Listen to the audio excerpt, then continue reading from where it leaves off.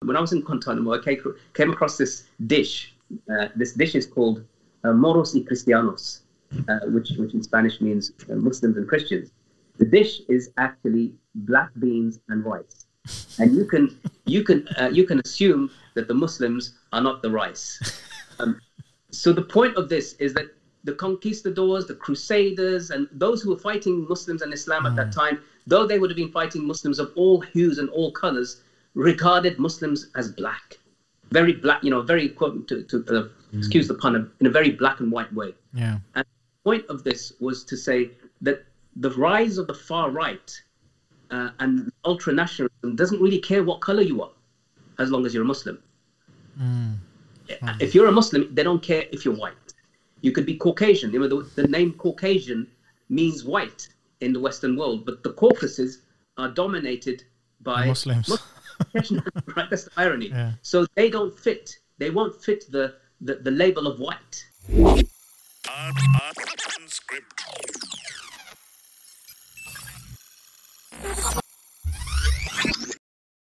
Assalamu alaikum wa rahmatullahi wa barakatuh, brothers, sisters and friends, and welcome to this Lockdown Islam 2020 Unscripted podcast. Today we're going to be talking with two special guests about a very important and a very tragic subject.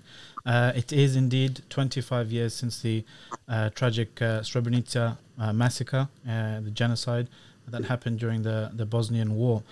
We have with us today the enemy combatant himself, so to speak, Brother Muazzam Beg, and also the historian and good friend of ours, Sheikh Dr. Uthman Latif. Assalamu alaikum, brothers. Thank you very much for joining us to discuss this important but somber topic. I wanted just to start us off with a bit of just a personal message, personal kind of story. When the Srebrenica massacre happened, where were you and what was your response, Muazzam?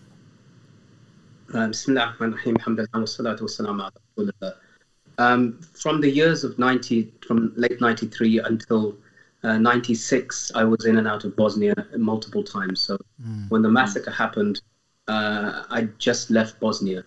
And one of the things that, of course, was going on around that time is that I had joined an aid convoy and went with it multiple times from Britain and drove over to Bosnia.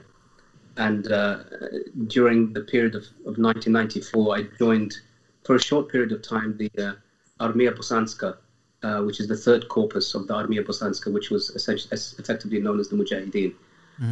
The reason why that was because in Britain I had seen the videos that were called the massacres in Bosnia and Croatia that had been filmed by a brother who had gone from Leicester, and had shown some very horrific footage about what was taking place there.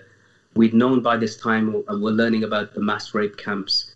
We knew about the concentration camps in Omarska and Banja Luka and some of the other places, and the ethnic cleansing was already taking place. So all of this is all the backdrop to before what happened in Srebrenica. And of course, there was another place called Gorazda where there were also massacres taking place. So Srebrenica was kind of the last straw, as it were, before intervention really came in the way that it finally brought an end to the war.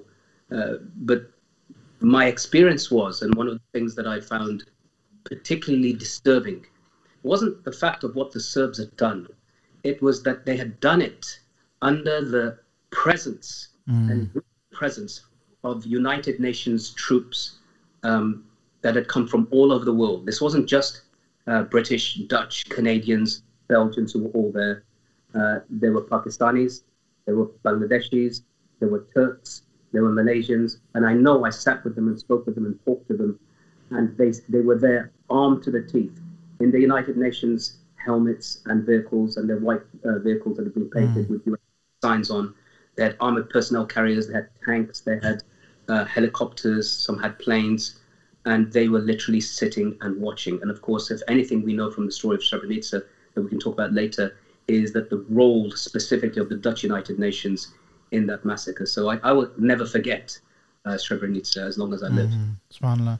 I do want to get into some of those points, but Uthman, where were you when you heard about this massacre? And how did you? Yeah, so Bismillah, Allahumma salli ala Muhammad wa ala Muhammad. Yeah, I was in school, in fact. I was in secondary school in those years from 1994, 1998. But my first vivid memory of the horrors of the genocide of Bosnia really came from demonstrations outside mosques. That people would gather sometimes outside mosques and have, posters of showing images of the victims of the genocide. People would, of course, sometimes collect and fundraise for funds to help those who are victims in the genocide. That was my first memory. But then growing up, I think in the late 1997, 1998, there was a lot of videos that were around about the horrors of the genocide. And I think it, of course, affects you very much as a human being. I think one of the things, of course, about genocide, it's kind of like the ultimate blemish, the ultimate stain on human history. It's like the shame on humanity. And remember, of course, in the Quran, when Allah speaks about the angels when they're discussing with Allah, and Allah says, "I've created Adam." And they said to Allah, "Taj'aluna fiha man yufsidu fiha wa yasfiku dima." You're creating somebody who's going to spill blood on the earth. This is like, the spilling not just of blood, but it's the genocide of Bosnia is like a representation of the most heinous of human atrocity, of the mass rape of a people, of the victimization, the barbarity involved in the genocide, of killing, of rape, sexual crime, of expulsion from the land, all of these things together. And so I think growing up, in my late teens, mid and late teens, I think had a profound effect on my sense of consciousness. Things I write about later, of course, I could go back to that time and think, what were my feelings at that time? But of course, I don't have the, of course, Muslim, he lived through that experience in a more kind of pronounced or profound way than I did. But I think that there is something about injustice that seeps into our human collective consciousness anyway. I think that the accounts, reading about the suffering, reading memoirs, I think watching videos, all of these things have an effect. Because you've got a chapter on this in one of your books, right? Yeah, I have quite a few things. So my recent book on being human, of course, has a section on Bosnia. Even my upcoming book as well has a section on Bosnia. But I think there's the whole point about the fact that we're human means we have human codes of recognizability. And the fact that, you as a father then perhaps in a more what could you call, like a more elaborate way maybe could relate to what it meant to be a father, who loses a son or a daughter, for example, or you as a mother, or you as as a child of parents. So I think we go through these as human beings, in the course of a life. But I think that when it comes to the victimization of a people, you're going to see, as Muslim was saying, about the fact that there were people who were bystanders and indifferent. In the course of a human, in the psychology of genocide, you're going to find groups of people that emerge. You will find the perpetrators, you'll find the victims, you'd find the bystanders, and you also find the rescuers. And the rescuers really is where we should be looking. Those are the ones who come to the aid and assistance of people who are suffering. But the theme of bystanding is quite important for me in terms of what I write about. Understanding what is the impetus that would drive people to become indifferent towards another people's suffering when we're supposed to be able to relate to these conventions, or you might call these human codes of recognizability, in the fact that if you see somebody suffering, then you could in part and relate to it in very small part, although no human experience is exactly the same. So you can't understand what it was like to be in Srebrenica, for example. But you do know what it is like in a very small way to experience fear, for example, to experience death, for example. And these are supposed to just awaken the human spirit and consciousness. So, Assalamualaikum guys, sorry to butt in, But if you're enjoying this podcast, please head over to islam21c.com/donate to help us make more. And if you're not enjoying it, head over anyway and help us make better ones. Oh, no, I mean, I'm 34 years old, so I was like 9 when this happened, and even younger when the conflict started. So I don't recall firsthand kind of seeing the news and that kind of stuff. All of the stuff I've heard about from growing up is from people like Muslim who've been there, people telling the stories that they came across. I mean, and there's obviously I'm not like exactly young anymore, right? So there's a huge number of brothers and sisters who they've grown up hearing bits and pieces about this, and whenever you'll talk about, you'll mention things here and there, like the UN troops and everyone was there and so forth, and we'll mention names like Yugoslavia and Serbian and that kind of stuff. How would you just kind of summarize what actually happened in a very kind of succinct way for someone younger than myself, for example, who didn't have that kind of historical or first-hand background? Okay, so one of the things for the background is really important for us as Muslims and for the world in general. That at the time, just before the conflict in Yugoslavia, the country Yugoslavia, prior to that, the two strongest powers in the world were the United States of America and the Soviet Union. Nobody remembers the Soviet Union anymore very much. They just call it Russia. But Russia was simply the largest place within the Soviet Union. And the Soviet Union fell apart primarily because of the defeat in Afghanistan at the hands of the Mujahideen. And when that started to slowly but surely disintegrate, all of these countries that were connected to the Soviet Union, whether it was part of the Warsaw Pact countries or the Central Asian Republic, or the Tajikistan, Uzbekistan, Kazakhstan, started to seek separation and independence. Simultaneously, other countries, and one of them, Yugoslavia, started to break up, and the various parties, whether it was Serbia, Croatia, Slovenia, sought independence from the Yugoslav Republic. And the main player in that was Serbia, which was the capital was Belgrade. And they started to attack, first of all, the Slovenians, and then the Croatians, and crucially then the Bosnians. The difference was, and people really need to understand this, that Bosnia itself, Bosnia and Herzegovina, is an area that borders two different countries, or modern countries, and those countries are Serbia and Croatia. So the Bosnian Serbs always had the support of Serbia proper. The Bosnian Croats had the support of Croatia proper. The Bosnian Muslims had the support of nobody but Allah. And so this was one thing that we need to remember. Historically speaking, the Bosnians remained there as a result of the Ottomans entering that region.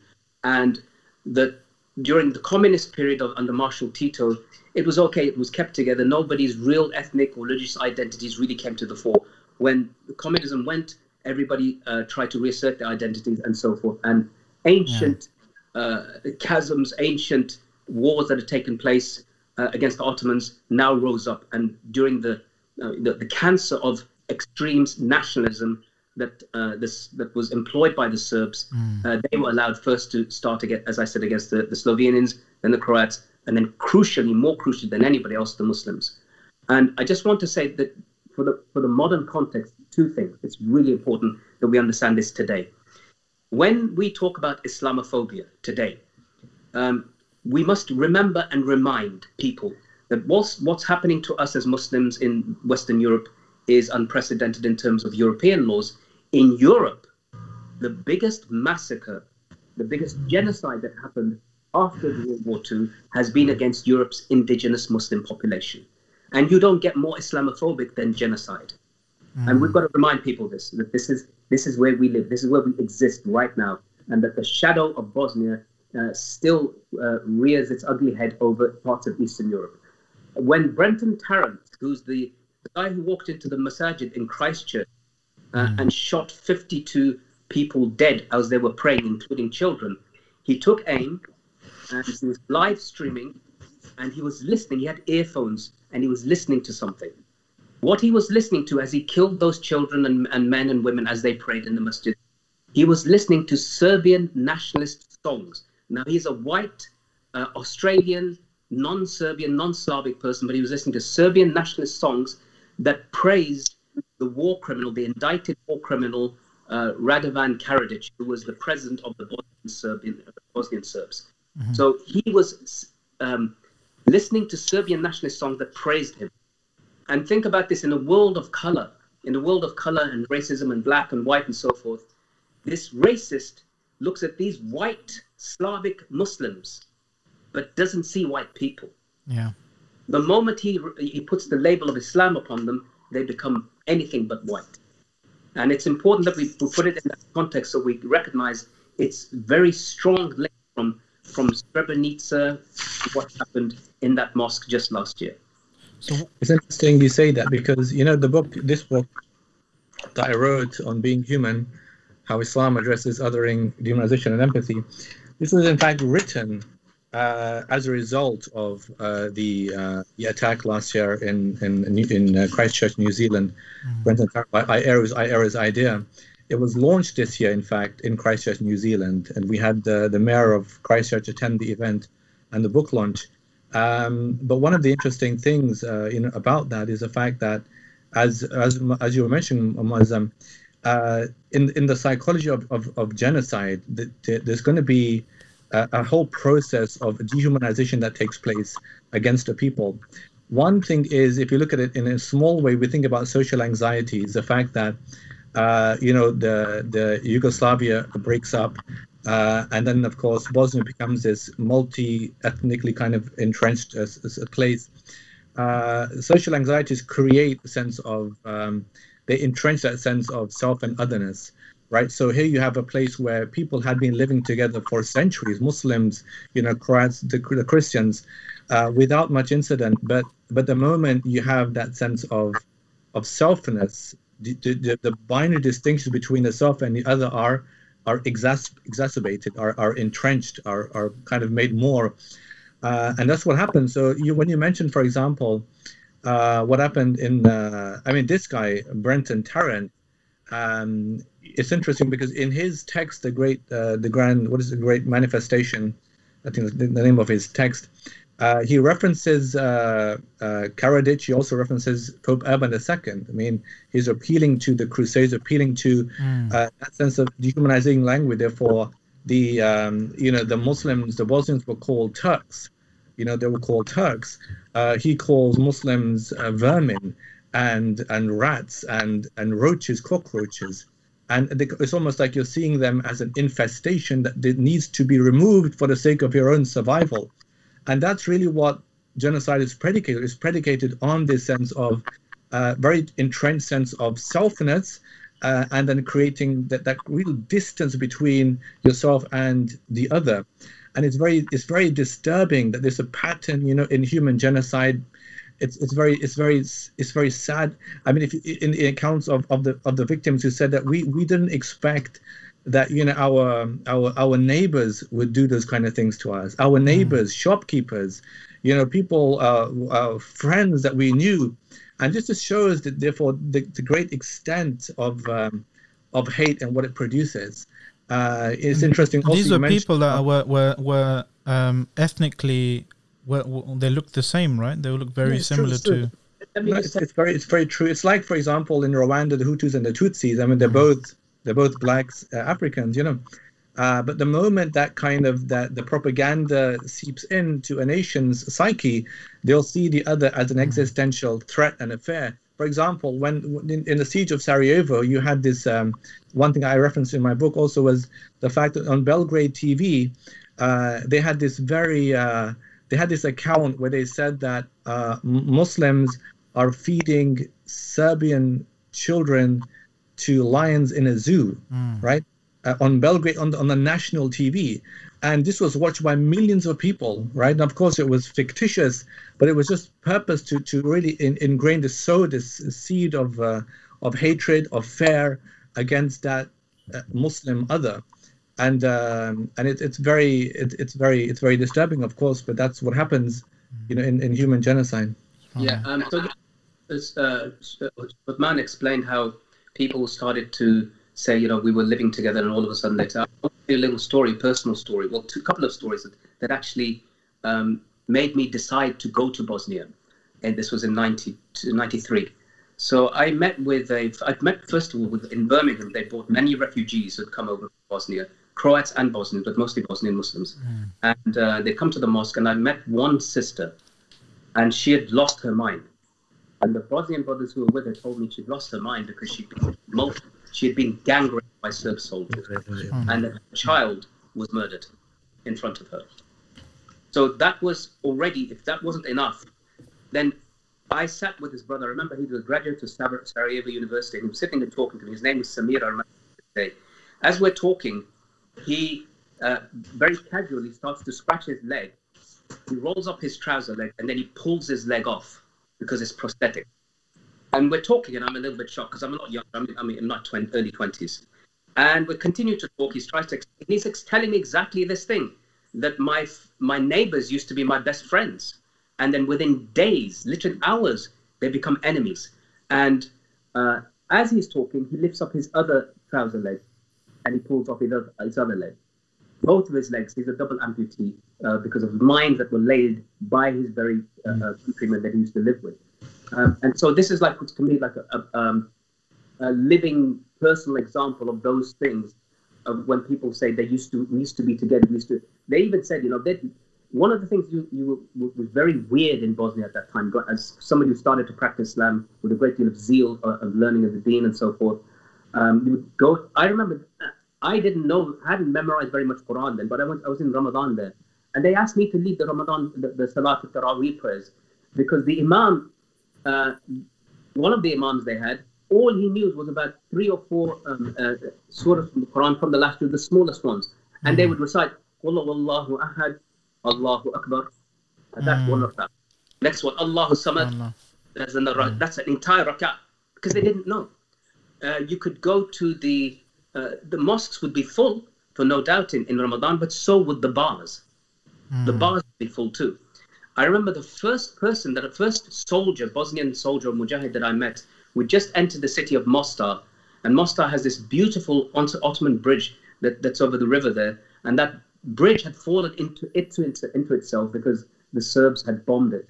And as we went in, imagine driving down the street and you can see every house, every inch of every house has got a bullet hole in it, and those are the ones that haven't been hit by a rocket. The minarets of the architecture of the Bosnian masajid is beautiful. It's Ottoman, and it's those thin, slim, rocket-like minarets. And you see them; they've been targeted. They would target the minarets. And then I saw one of the brothers. He showed me that here's a big church we're going past, and there's a cross on there. And the brother told me that just a few weeks ago there was a body of one of the brothers that had been hung up there to be crucified. I mean, this was a war of intense hatred. And one of the people I came across, as I said, was making the point of it was weird for us to see Muslims like this. This brother, I remember he said he's from the Zulfiqar unit. So I thought immediately, wow, these must be great fighters. And he comes into our car and there's broken Bosnian between us. And he smells of alcohol. I can smell alcohol. And he's barely sober. But that's normal in Bosnia at that time. And these are the guys that are defending Islam. That's how weird it was. So the hatred that they had for the Bosnians, they weren't necessarily because they were practicing Islam, because there wasn't that much practice of Islam. His name was Ahmedovic or Begovic or Izzat Begovic, as you know, Ali Izzat Begovic spent a lot of time in prison simply for trying to find Islamic solutions to government. But yeah, it was precisely that. And because, as Sheikh Uthman said, because they regarded them as Turks, they said, you're not really Bosnian, you're not really ethnic Slavic people, which they are. So was it like a hatred that was just bubbling under the surface all those centuries, or was it something newly kindled? I don't know enough about that history to be able to comment, but I would say that definitely the new kindling was under the notion of, we are Serb nationalists, we are an empire, we are an ancient people, and the Turks came here. There was historically the famous battle at the Field of Blackbirds where some massacres took place, and they say that you are the inheritors of that, so now it is time for payback. It's like the kind of language that, again, Urban II was using in his First Crusade speech, about projecting the Turks as savages, as barbarians, as an existential other.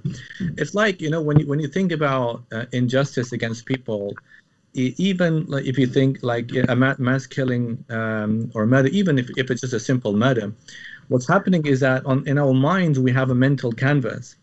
And the canvas, if we're painting on that canvas with only wide brushes and only broad strokes, and you're only using one color, for example, and you're disallowing finer grades of distinction and the nuances, then what you're going to have at the end of it is you're creating a beast. You're creating your own enemy, and doing that, you're imputing on the other, your enemy, the worst that you inherently see in yourself. Actually, I mean, that's the tragedy. That's the loss of humanity, even within killing, because you're effacing part of your own self in the effacing of another.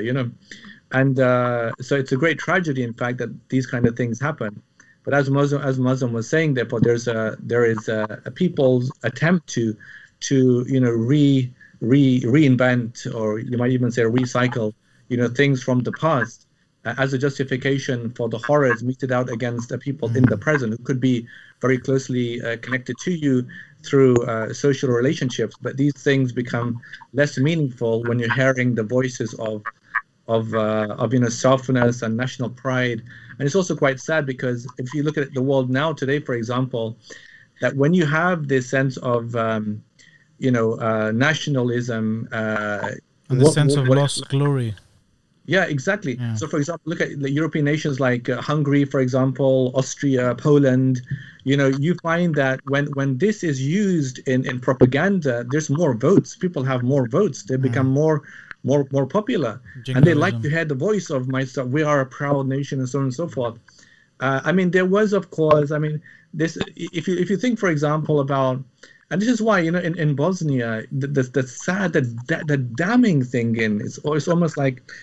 The really vile thing is the fact that in Bosnia you have these Serbian leaders like the ones at Radovic, for example, and the butcher of Bosnia, Mladic, I think his name was, who are celebrated. These are like national heroes. These are like legends in Bosnia, and this is a person who didn't just, I mean, he didn't just kill the people. You have the whole thing about altitude, attitude, and Dave Grossman on. It wasn't just about killing the people. It was really face up. It was rape of women. It was forcing prisoners to rape other prisoners. I mean, it was just the most vile and barbaric things to do. And this is a man who was celebrated. When one of them was imprisoned and he was released early, one of the masterminds of the genocide, there was a party held for him in the streets. People came out to clap for this. This shows that therefore there's something, very disturbing in the public consciousness when it comes to understanding human suffering and our role as a kind of a human race, responsibilities, and so on and so forth. Is that because? Is that because were they celebrated because the people thought it was all fake news and they didn't really do those things, or did they acknowledge they did those things, but because they did it to our enemies? This culture of denial, in Serbia, about whether this was really even a genocide, and always kind of, there was in fact an exhibition that was put together last year, the year before last, that the guy who did it was a Bosnian, puts an exhibition together called like 11 steps of the genocide, like lessons to be learned. And he wants to hold this in Brussels, and it was refused, by members of the European Parliament, many of whom in fact were complicit in the genocide in Bosnia, and then he wants to hold it in I think in Sarajevo at the end. But he was really upset because he spent like 1 or 2 years negotiating with the people in Brussels about having the exhibition, and then they refuse it. And part of the reason why is because they said they didn't want to have images of Slobodan Milosevic or Mladic, no images of the perpetrators, of the victims, and nor did they want to discuss the causes behind the genocide. Now, of course, I mean, that's the whole thing, because how would you prevent a future occurrence without understanding what is the what is the sickness that seeps into the human conscience that would drive people to commit acts like these. And I think that that's perhaps it's unique in the case of the Bosnian genocide that I mean, if you compare it, for example, to like attempts at reconciliation in South Africa, for example, apartheid, or you had so many things produced after the Holocaust, Theodor Adorno, and so many things. And and even saying that, of course, the rise of ultranationalism in Germany is another thing.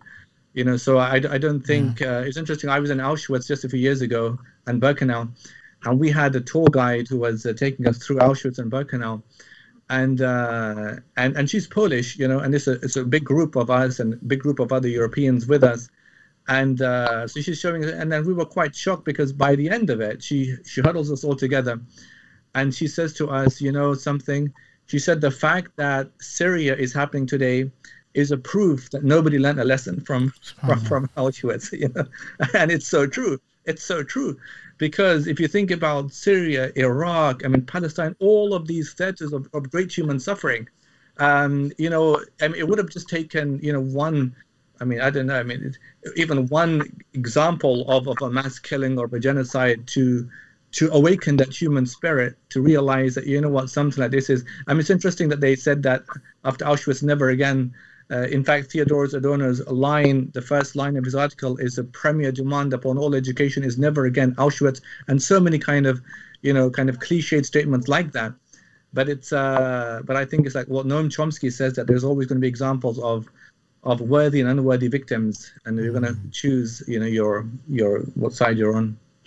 One of the things that is, I think, quite unique about this conflict was the use of rape as a weapon of war. It's not unique as in it doesn't happen anywhere else. It's happened everywhere else. But systematically placing women into rape camps, having them repeatedly gang raped, and the stated purpose that Serbs would tell the women would be that you will be giving birth to the next generation of Serbs. This kind of twisted mentality of treating the women in this way to this day, that trauma that exists within Bosnia is immense. And that's one part of it. The other part of it is if you speak to people who understand the Bosnian conflict and were part of it or witnessed it, especially the older generation, but even some ones of the newer generation, they are very fearful that the conflict could reignite precisely because of those things that Uthman was mentioning. Of ultra-nationalism, not just in Serbia. This is a phenomenon across the world. You can see it in India. America, Trump. Make America great again. That's the whole... It's right across the board. And in its crosshairs is Islam. Islam and Muslims are in its crosshairs. I just want to make a slightly different point. When I was in Guantanamo, I came across this dish. This dish is called moros y cristianos, which in Spanish means Muslims and Christians. The dish is actually black beans and rice. And you can assume that the Muslims are not the rice. So the point of this is that the conquistadors, the crusaders, and those who were fighting Muslims and Islam at that time, though they would have been fighting Muslims of all hues and all colors, regarded Muslims as black, very black, very, excuse the pun, in a very black and white way. Yeah. And the point of this was to say that the rise of the far right and ultra-nationalism doesn't really care what color you are, as long as you're a Muslim. If you're a Muslim, they don't care if you're white. You could be Caucasian. The name Caucasian means white in the Western world, but the Caucasus are dominated by Muslims. Right? That's the irony. Yeah. So they don't fit. They won't fit the label of white in the purview of these ultra-nationalists. So it's just important we remember that this, because it's now on the rise again, it is very dangerous, and primarily for the rest of the world, but also where the massacre happened itself. This isn't after World War II where the Allies all come along and occupy the place and the Nazis cannot raise their head ever again. It's quite possible that this nationalism rises again. Assalamu alaikum guys, me again, reminding you to head over to islam21c.com/donate to keep the lights on Islam21c. We pride ourselves on being independent and being funded by the grassroots community. So how do you look to the past to kind of predict or to try and stop something like that happening again?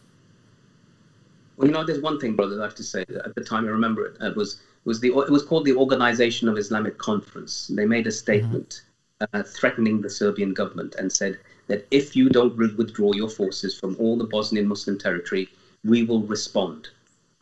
That was 25 years ago. They still haven't responded. And that was the point. So what you understood from there is the collective response of the Muslim world, at best, was that threat. And if anything little more than that was to say, we're going to send some countries like Turkey, Pakistan, Malaysia, and Bangladesh, they sent their troops to become part of the United Nations peacekeepers. Peacekeepers. How do you keep peace between... Would you say you had peacekeepers when a genocide was taking place against the Holocaust was happening? How do you keep the peace? And Allah subhanahu says, فَقَاتِلُوا الَّتِي تَبْغِي حَتَّى تَفِيَ إِلَى أَمْرِ اللَّهِ فَإِنْ بَغَتْ إِحْدَاهُمَا عَلَى الْأُخْرَى فَقَاتِلُوا الَّتِي تَبْغِي حَتَّى تَفِيَ إِلَى أَمْرِ اللَّهِ. That if one group transgresses against another, then fight the transgressor. And here the world recognizes the transgressor, but they sat back and watched whilst they had all the weaponry. And I remember, subhanAllah, there was one brother, I believe he'd been with the United Nations forces from Philippines. He saw what took place. He couldn't consciously remain as a neutral peacekeeper. He left his force and came back, and he joined the volunteer fighters, and to imbue to them, to help them to defend themselves. Unfortunately, that's the world where we live in. The Bosnian genocide was stopped. Rather, the intervention happened after Srebrenica through the United States of America. The United States always takes kind of credit for this and says, look, we stopped it. And whilst it's true, they did bomb Serbian military posts and artillery posts and change the position of the war. The Dayton Peace Agreement meant that anybody that had come to help before, all of those people who had come to sacrifice their lives and so forth before, were now either to be kicked out and sent back to their countries, many of which arrested them, detained them, tortured them, and so forth. And that's a different part of the story. But the point was, it didn't empower them. They weren't strong enough and were totally reliant upon the very nations. It was under Dutch United Nations that Ratko Mladic brought his force in, whilst these people had fled to Srebrenica, refuge, knowing that there's United Nations forces there, they'll be safe. And they literally walked away when they knew Ratko Mladic was there. And infamously, as you know, 8,000 men and young boys were shot dead, unarmed, with their hands tied behind their back. And that's what we're remembering to this day. What was behind the inaction of the UN troops? I think it was peacekeepers. A combination of many different things. Having, the answers on the tin, isn't it? We're peacekeepers. We're a peacekeeping force. You're not they're told you can't intervene. I remember sitting with Pakistani United Nations soldiers who were so upset. They were so upset that they couldn't intervene. They said, we don't have the orders to intervene. They knew what was going on. Every single one of them knew what was going on. The Dutch knew more than anybody else what was going to take place. In fact, their complicity yet to this day has not been held. They've not been held to account under any circumstances. Anybody who allows something like that to happen, those men and women and children only came to Srebrenica because they believed that the Dutch would be protecting them under the United Nations. So their role in this, thus far, there were others, Canadians and so forth, involved in all sorts of abuses of the Bosnians themselves, sexual exchange and favors and abuse by United Nations troops. Their mandate was totally wrong. Their mandate should have been, if you're going to intervene, you're going to intervene to save life, not to watch it being taken. So historically, there's this, conflict bubbling under the surface during this time, the time of the breakdown of the former Yugoslavia. Everything's kind of people feel that their future is precarious. They start their kind of identities start to take a more primary role. I'm just trying to get the kind of the historical order in my head.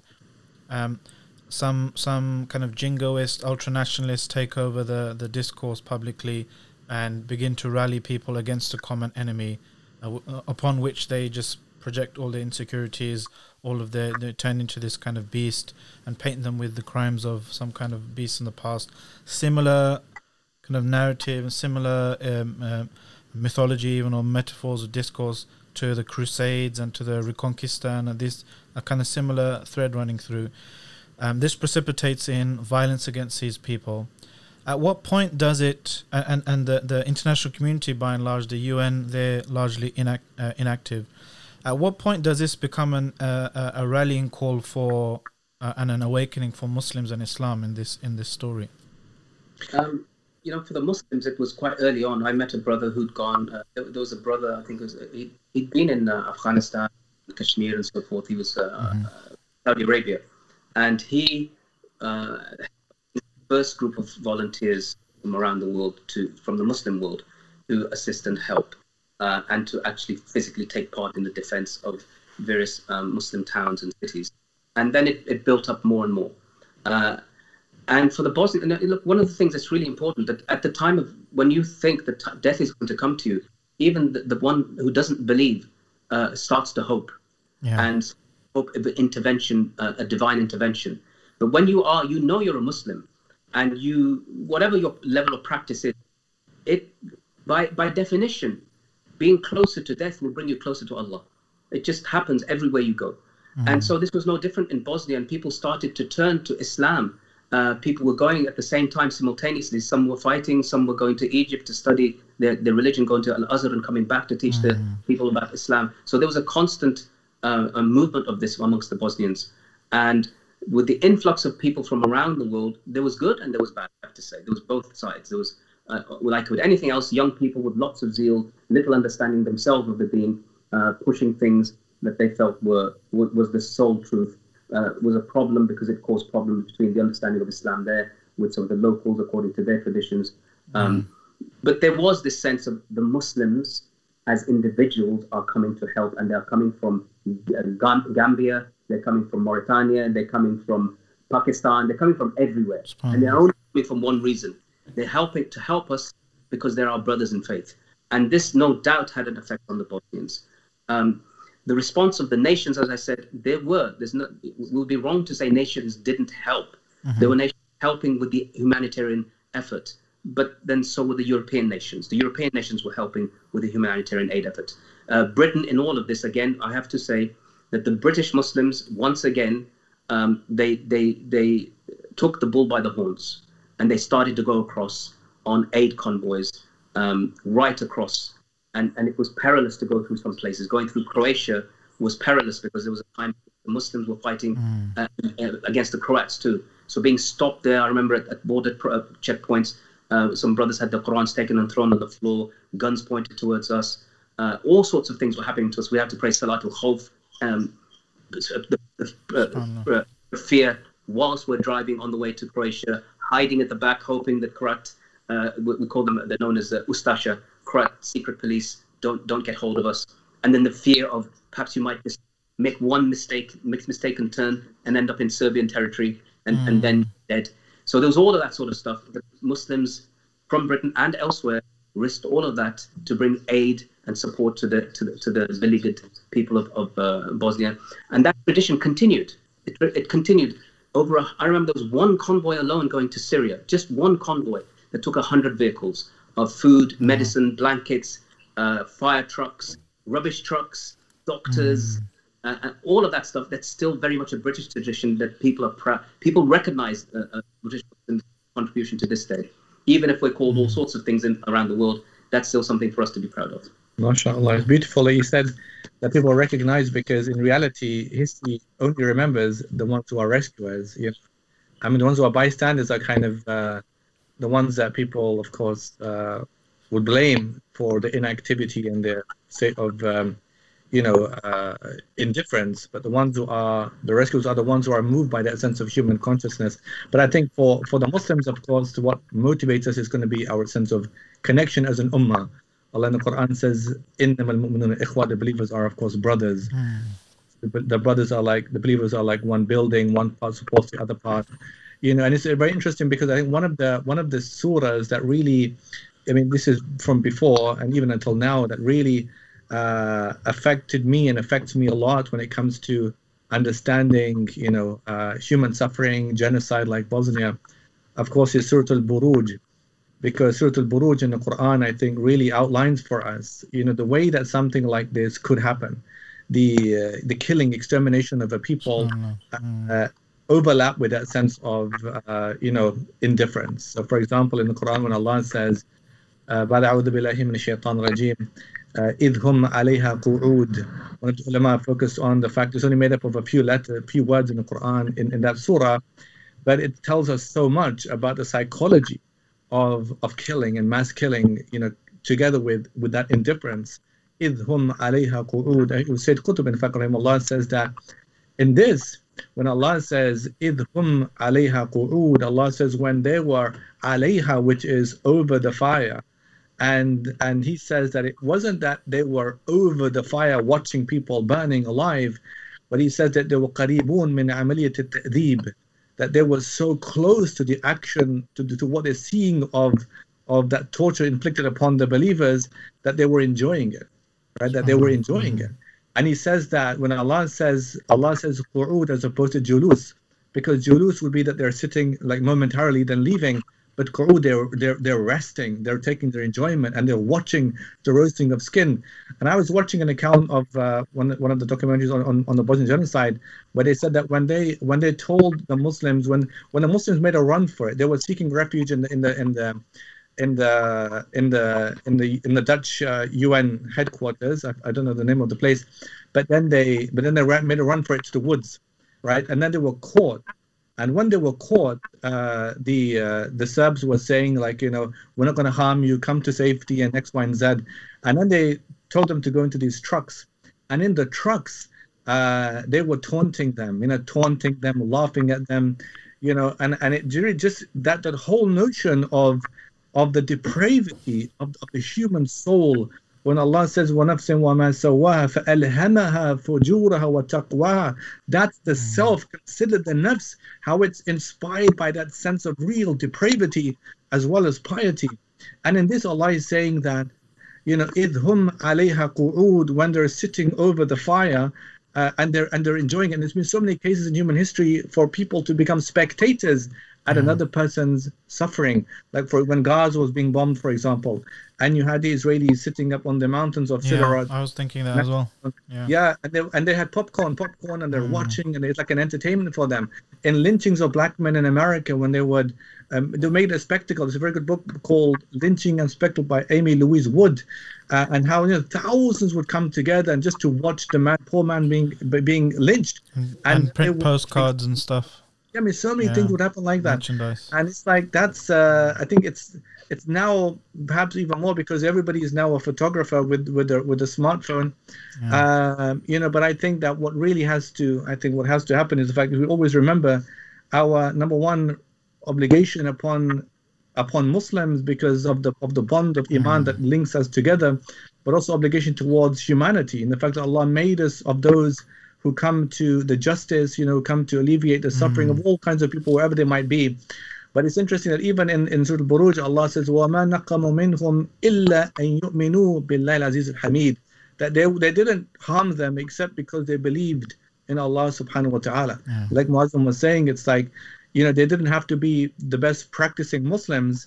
In fact, there's something I read about one of the leaders of the genocide in Bosnia said that he regarded the converts to Islam, from the Serbs as a kind of it's almost like I forgot the word, but it's like this deformed human being. Like he's not fully human because if he would convert to Islam, for example. But the fact that they just simply saw, well, that's a Muslim, and Muslim is existential other that we have to remove. I think it's very powerfully reflected in Surah Al-Buruj. And Allah, of course, is mentioning the Shahid and Shahood at least 4 or 5 times in that surah. The fact that there's going to be those who witness as spectators. But of course, what should be our imperative is to be of those who are active in resisting. Muazzam and Uthman, you both mentioned, the necessity of being rescuers, and it's good that, the tradition of aid and humanitarian support is still alive. In terms of, I'm glad that you mentioned Syria, for example. But there was also another tradition that kind of, because of maybe legal norms and whatnot, that has kind of come to an end, and that is the trade of people leaving their the comfort of their homes and going out and carrying out jihad, physical jihad, in terms of, you know, helping people that are being slaughtered and killed. I mean, just from kind of memory. Obviously, I wasn't around at the time, but you know, you have Afghanistan, people traveling from all over the world, you know, to help, including Sylvester Stallone as Rambo. You know, it was kind of, it was acceptable, it was cool then, you know, to help the Mujahideen there against the Soviets. You had many Muslims traveling from all over the world, either kind of condoned by their governments, or kind of you know, turning a blind eye against them, or against the wishes of those governments, traveling to Bosnia and so forth. I'm trying to. Sorry. I mean, like, in relation to that, it's really important. One of the things that motivates people the most, and especially for me, the verse that strikes out at you, it really strikes out at you if you read it with sincerity. وَمَا لَكُمْ. Allah subhanahu wa ta'ala says, what's wrong with you? That means there's something wrong with you. وَمَا لَكُمْ لَا تُقَاتِلُونَ فِي سَبِيلِ اللَّهِ. That you don't fight in the way of Allah. وَالْمُسْتَضَعْفِينَ مِنَ الرِّجَالِ وَالنِّسَاءِ وَالْوِلْدَانِ رَبَّنَا أَخْرِجْنَا مِنْ هَذِهِ الْقَرْيَةِ الظَّالِمِ أَهْلَهَا. That what's wrong with you that you don't go out in the way of Allah and fight for those weak, oppressed men and women and children whose cry is رَبَّنَا أَخْرِجْنَا مِنْ هَذِهِ الْقَرْيَةِ الظَّالِمِ أَهْلَهَا. Oh Allah, take us out from this town whose people are oppressors. وَجَعَلْ لَنَا مِن لَّدُنْكَ وَلِيًّا وَجَعَلْ لَنَا مِن لَّدُنْكَ نَصِيرًا. And make for us one who will befriend us and one who will come to protect us. And this is why the people that I knew and people I went with and people I saw and have continued to see, that's what motivates them. They're not motivated by wanting to go and kill innocent people in the middle of the street. They're motivated by this intrinsic human, it's a human thing. Here in Britain, under the law, acts are based upon not just acts but omissions. If you see a child drowning, in a lake, and you do nothing and watch, you're culpable under the law. If you do nothing, you don't call the police, you don't just sit and watch. Manslaughter. It's an omission. It's recognized. Allah subhanahu wa ta'ala says to you, what's wrong with you? So now we're in a world today where everything's turned topsy-turvy. And there's no doubt there are people that have turned it topsy-turvy. But the point is that according to the Quran, that those who don't help have got something wrong with them. Yeah. And the ones that go to help, they're not the ones that Allah subhanahu wa ta'ala says, La yastawun, they're not equal. And unfortunately, the world, the way it works today, it tries to criminalize that. Yeah. And in the absence, again, Bosnia's story is this, in the absence of the world doing nothing, the Bosnian massacres, genocide, Srebrenica, Gorazda, the rape camps, the concentration camps in Omarska and Banja Luka, all of this happened. The ethnic cleansing of hundreds of thousands of people happened because there was nobody responding to Malakum. And even the world that knew that it was wrong didn't respond to it. So you're right there, brother. Unfortunately, just because certain people twist a particular tenet of Islam, doesn't make it all of a sudden something that people shouldn't aspire to. Muslims would always aspire to it. Yeah, SubhanAllah. But I mean, what is the future of I'm not going to say something huge, like, you know, when we've got a few minutes to discuss this left, what's the future of jihad or something? But in terms, you know, so in terms of, okay, so that's an example of, despite there being a clear kind of norm, right? That's legally mandated. There was, you know, an ability of people to go and travel and fight physically with guns and so forth, in order to defend the people. Did that, in your estimation, overall, did that make a positive difference, or do you think it laid down the seeds or the foundations for what we're seeing today in terms of you know, the criminalization of jihad and giving it and besmirching the name of jihad and that kind of stuff? really funny is that I remember meeting British United Nations forces there, and meeting them, talking to them, and they knew that there are different Mujahideen groups, and they didn't see them with in a controversial way. Essentially, they, some of the soldiers. I remember speaking to one soldier, said, these people are doing a great job. Yeah. These people are doing the job that we should be doing. So it wasn't necessary that everybody saw each other as enemies. In fact, people saw themselves on the same side.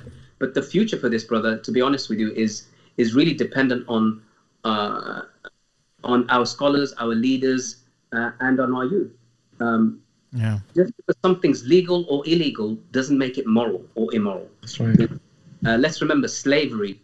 Slavery was very legal. In fact, I came across this shocking thing, brother, that the people that the term rendition, you connect it now with people like me, extraordinary rendition, and so forth. But it was first used ever in America to capture by slave patrols, who themselves later became policemen. They later became the police force. Slave patrols to return rendition back to their master. They placed upon them something called, excuse my language, this is what they call the nigger collar, and it has these 4 spikes sticking out of it. And what I discovered when I was in Guantanamo is that there was a company that made the shackles that I was wearing, and this company was called Hyatt's, and Hyatt's is in Birmingham in Great Bar, where I am, and they had been producing these shackles for as long as they'd been producing those same collars. Wow. The same people produced them. Right. And I went to them. I went to their place because I wanted to, how are you still making these things? And they refused to speak to me. Alhamdulillah, within a few months, they closed up and they went back to America, and they still specialize in making shackles, and they most likely make shackles that George Floyd was in when he was.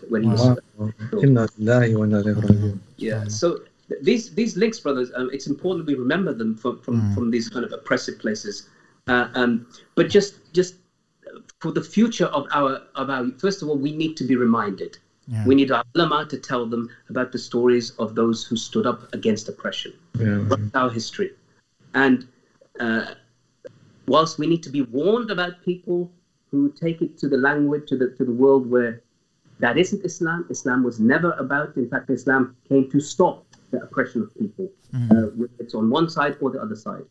But there will always be a people that will come to the defense of this religion, and they will make the difference. And the Bosnians say to this day that when they came, the foreigners came, they saved us. There's a famous story I remember about one of the towns where it's reported that 10 foreign volunteers came along.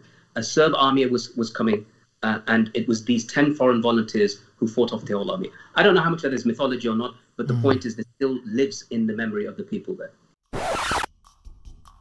Assalamu alaikum, guys. Last reminder, I promise. Head over to islam21c.com/donate to help this movement get to the next level. So we have genuine, high quality media articulating Islam in the 21st century and developing confident Muslims impacting the world for the better.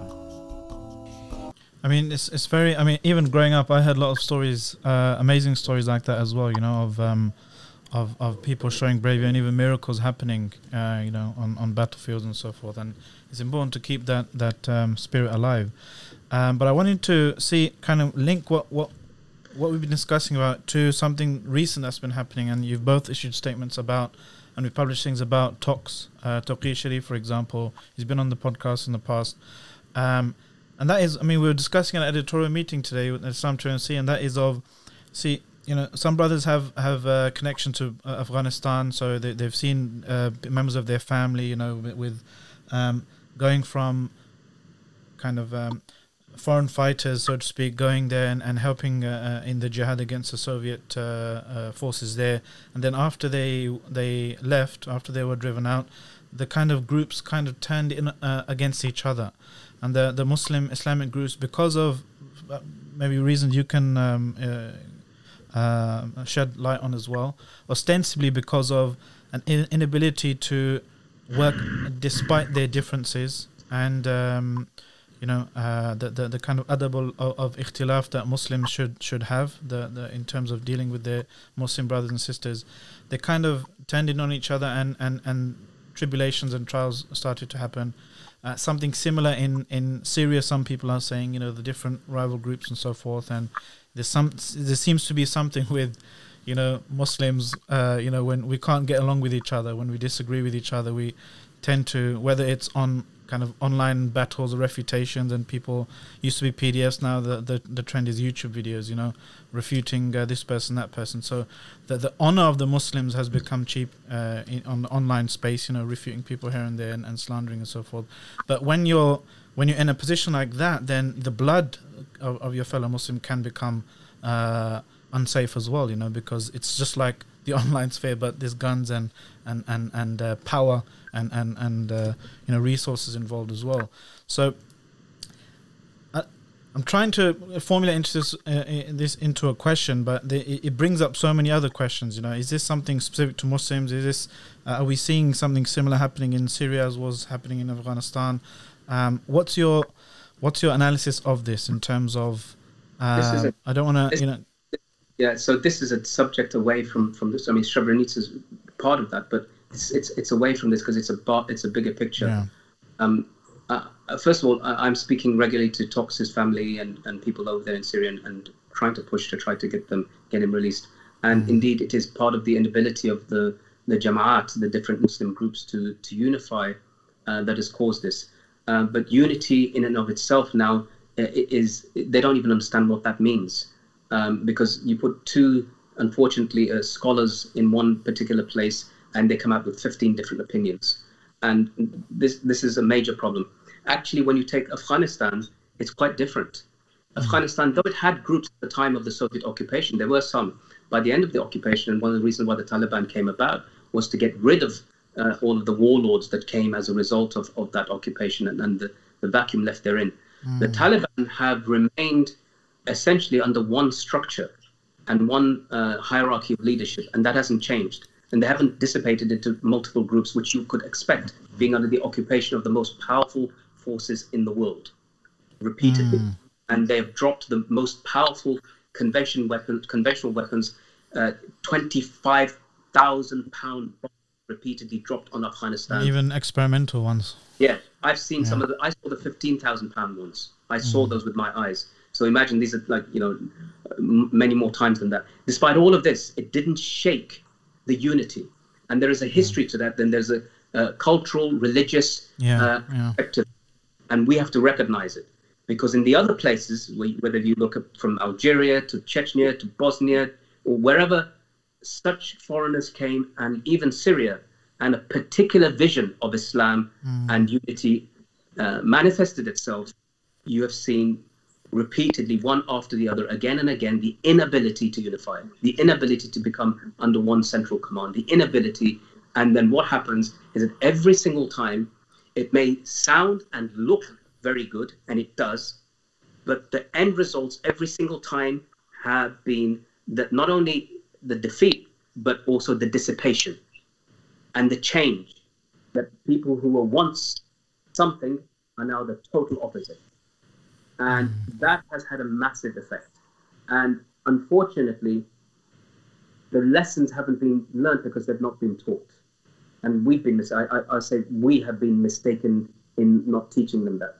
The Prophet ﷺ said, "La yudgh al-mu'min juhrin marratain." Well, here we've been hit so many times by the same thing, and it's repeated itself again and again. In fact, what are these lessons? Positive story, I would say, out of all of this, it's Afghanistan.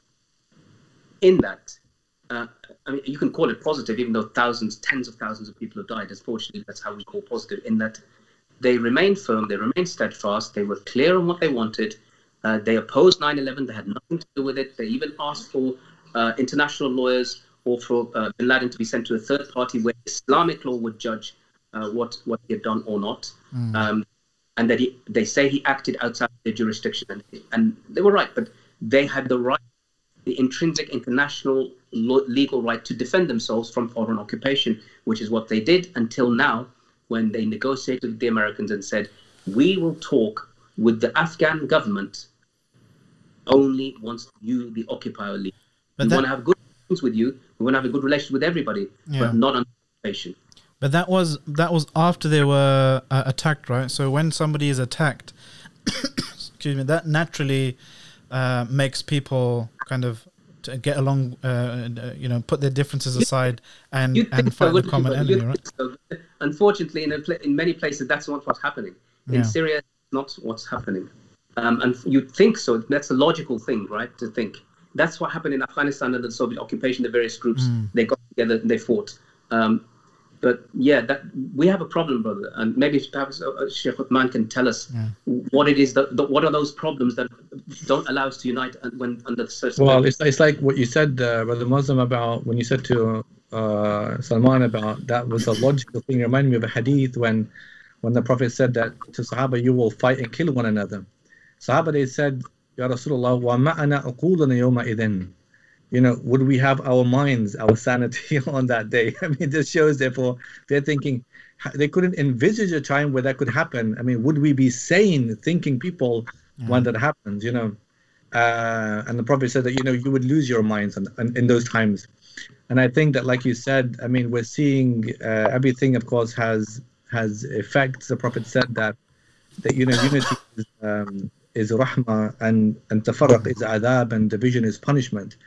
And we don't know what that punishment means, of course, because it could manifest in different ways, and we're seeing, may Allah protect all of us from it. But I think that seeing the fruits of unity and us embodying that in our communities would inspire the next generation to see that this is how Muslims should live, as opposed to living divided and then we're all, you know, enemies of one another. We seek refuge with Allah subhanahu wa ta'ala. We ask Allah, of course, for ease in all affairs, and Allah brings us relief. The Prophet of Allah said that he said that the Imam is a shield, al-Imamu Junnah, behind which the Muslims fight and protect themselves. And we ask Allah for that assistance from Him subhanahu wa ta'ala. Yeah. I mean, that was that. Muslim, you mentioned we failed in kind of imparting those lessons. So one of them is the importance of the unity and the wala of the Muslims that they should have for one another. The allegiance Muslims should have for one another. Don't let these relatively minor, compared to, you know, what bonds you, those relatively minor things get in the way of genuine cooperation and unity in the face of a threat. Are there any other lessons from this that we can, from the Tox issue, from the what you said about the, you know, Chechnya, Bosnia, and all of those lessons about this? You know, my conclusion is what I've seen. Everybody wants to live free. You know, there's the famous saying of Umar ibn Khattab, who's reportedly to have said to one of the Umara, that when did you enslave people when their mothers gave them birth as free men, free people? And freedom here is the types of freedom that people seek in the Muslim world. It's already present in the West. We've got to put our hands up to it. That freedoms exist. Those freedoms of expression, thought, and freedom not to be persecuted. And I'm saying somebody who's been persecuted by the Western nations. I know the kind of persecution that in our world. People want to get rid of it somehow. But you have to be exceedingly careful that in seeking to get rid of oppression, you don't become an oppressor yourself. You can't use oppression to get rid of oppression and then become, what is it that you know, it's the famous saying of Umar al-Mukhtar, that they are not my teachers. SubhanAllah. He's fighting against an occupation force, and people are saying to him, why don't you do that which they do to you? He said, they're not my teachers. So this is what we're missing. We've missed it. We've missed it, because what happens is that we keep asking for intiqam. We keep asking for Allah's attributes. Ya Rabb, antaqim minhum. Oh Allah, get our vengeance. Oh vengeance, one of vengeance. Take vengeance from them. But our religion is the one of which Rasulullah ﷺ fights in every battle, 28 battles and sarai. And he says that if I was able to, if it wasn't harm other people and they get hurt, I'd wish to go in battle, fight, get killed, be brought back to life, fight. He'd love to defend his people. But even then, his mercy was this, that at the Battle of Uhud, when Sayyid al-Shuhada, the Hamza ibn Abdul Muttalib, is killed by an assassin, by Wahshi's spear, and then his insides are cut out and liver is eaten. Rasulullah ﷺ, what does he do? With those people who did it. When he enters Mecca as a victor, he says, لا تثريب عليكم اليوم فأنتم الطلقاء. there's no vengeance upon you this day, for you are free. And people entered Islam. You may be able to bring, if you have a twisted version of Islam and try to force people to come to Islam by the sword, maybe some people might come for a short time. The moment they'll get an opportunity, they'll run. But when you do it the way Rasulullah sallallahu alaihi wasallam did, يَدْخُلُونَ فِي دِينِ اللَّهِ أَفْوَاجًا. They enter the Islam in droves, and they'll never leave it. And that's what I tell my brothers. I used to tell them in Syria, I used to tell them in Afghanistan, I used to tell them, I wasn't knowledgeable enough in Bosnia to know it, but by that time I was in Syria, I had enough experience. Say, brothers, please do not become like this. Do not come here trying to impose your vision of what you think of how much you know Islam on people who've been at the forefront of Islam for generations. Well, you'll turn people who love you into people who end up hating you. And that's unfortunately what happened. They didn't take the lessons, and they did the very same thing. And that's why somebody like Tox can be taken, a humanitarian aid worker who's been there for 8 years of his life, who is known for orphanages, for building villages for orphans and refugees, for building schools, Madrasa Tahfidh, teaching them English and teaching them Arabic, teaching them, bringing teachers and doctors and doing all of that. And in a moment, he can be taken at gunpoint by hooded and masked gunmen. SubhanAllah. So, I mean, in essence, the issues of tarbiyah and maturity to follow the sunnah of the Prophet ﷺ insofar as being careful how you act when you have the upper hand as well. You know, especially when you have the upper hand. SubhanAllah. There's a beautiful thing. It's a beautiful thing. In Surah An-Naml, you know, it's about, you know, so it's really beautiful. It's like, if you think about, you know, transitioning through space or landscapes, like you're entering into a new land. On the one hand, you have Sulaiman alayhi salam. Allah in the Quran says, وَحُشَرَ سُلَيْمَانَ جُنُودُهُ مِنَ الْجِنِّ وَالْإِنسِ وَالطَّيْرِ فَهُمْ يُوزَعُونَ. You know, gathered before Sulaiman were his army of humans and jinn and birds, and they're all arranged, all assembled. What comes to your mind, of course, is power, isn't it? Power, kingdom, might, civilization. But you don't always stay in that state. And so the next verse, Allah says, حَتَّى إِذَا أَتَوْا عَلَى وَادِ النَّمْلِ, until they come to the Valley of the Ants. And the chapter is called the Chapter of the Ants. And the valley is a lower space. You enter into new spaces. You encounter new people. And there are people who are, I mean, of course, the ants are small and minuscule. You can't see them. But they have a place. Moses beautifully said that people want freedom. Reminded me when he was saying it about in W.E.B. Du Bois's Souls of Black Folk, there's a line he says, Dum vivimus vivemus, which means while we live, let us live. I laughed because I read that book in Bagram. I read it in Bagram as a prisoner. Yeah. You remember that line then, Dum vivimus, while we live, let us live. And then he says that the female ant spokesman says, you know, udkhulu masakinakum, enter your ants, you don't want someone to crush you. Now what emerges is quite amazing, because after all this happens, someone makes it to Allah, Rabbi awzi'ni nashkura ni'matak, and it goes on. Then of course the hudhud is missing, the hoopoe is missing, and Sulaiman is enraged, and he says, I'm going to punish you, I'm going to slaughter it. Unless it comes with an excuse, you know. And then when the bird comes and says, I've seen something from, you know, Bilqis, and they worship the sun and everything. When he sends the letter to Bilqis then asked her noblemen and says, Aftuni fi amri, what do you think I should do?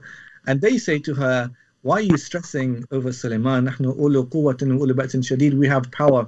And then she says, قالت إن الملوك إذا دخلوا قرية أفسدوها وَجَعَلُوا عِزَّةَ أَهْلِهَا أَذِلَّةً وَكَذَلِكَ يَفْعَلُونَ. Now, it's interesting when she says that when kings enter a place, they ruin it, and they turn the noble ones into inferiors. Ibn Abbas says, rahimahullah, when it says وَكَذَلِكَ يَفْعَلُونَ, he says, قَالَ الرَّبُّ, Allah is saying, that's how they do it. He says, قَالَ الرَّبُّ, Allah is saying, Allah is affirming, that's just how kings tend to do things. I mean, that's what they do. And so it's really interesting the fact that Sulaiman, I mean, the whole principle of living by that highest sense of ideal and justice, when the Salah ad-Din recaptures Al-Quds, they had engraved on the gates of Al-Aqsa the ayah that وَلَقَدْ كَتَبْنَا فِي الزُّبُورِ مِنْ بَعْدِ الذِّكْرِ أَنَّ الْأَرْضَ يَرِثُ عِبَادِيَ الصَّالِحُونَ. I mean, there is a standard you're supposed to live by as Muslims. You know, when you come into power, in terms of your dealing with the people and showing of Islam and so on and so forth.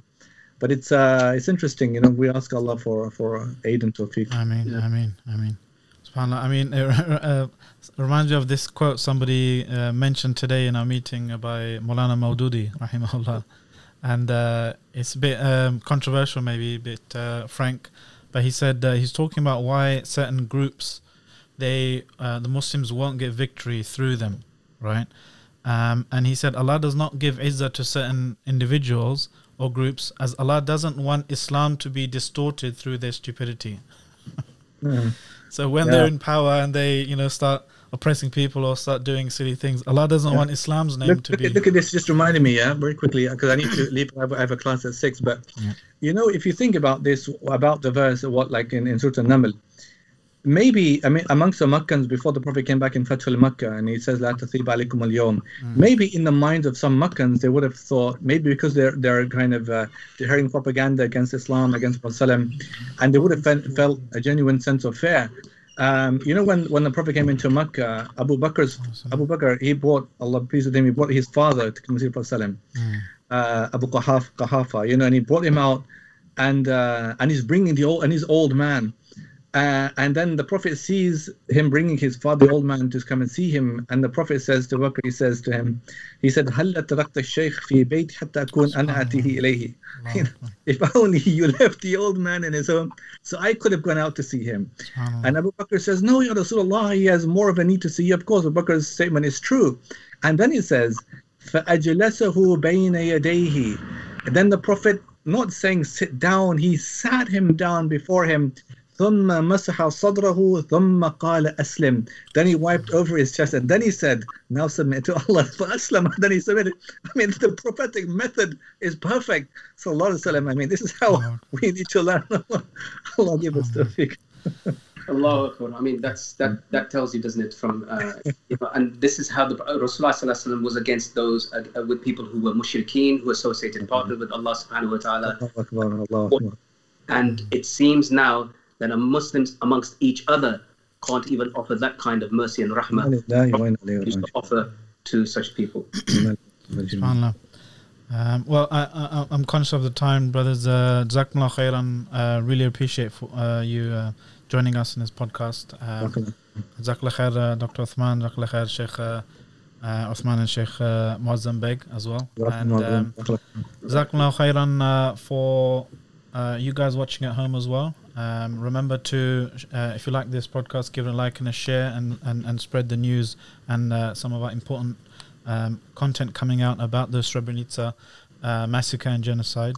We're very thankful to Uthman Latif and Muazzam Beg for joining us, and thankful to you again. So please do remember to like and subscribe and share this. Let us know what you thought in the comments, and also we're available. All of these podcasts should be available on wherever you find your podcasts, at Apple, Google Play, Spotify, Castbox, and so forth. And that's it for me. So until next time, Assalamu alaikum wa rahmatullahi wa barakatuh. Unscripted.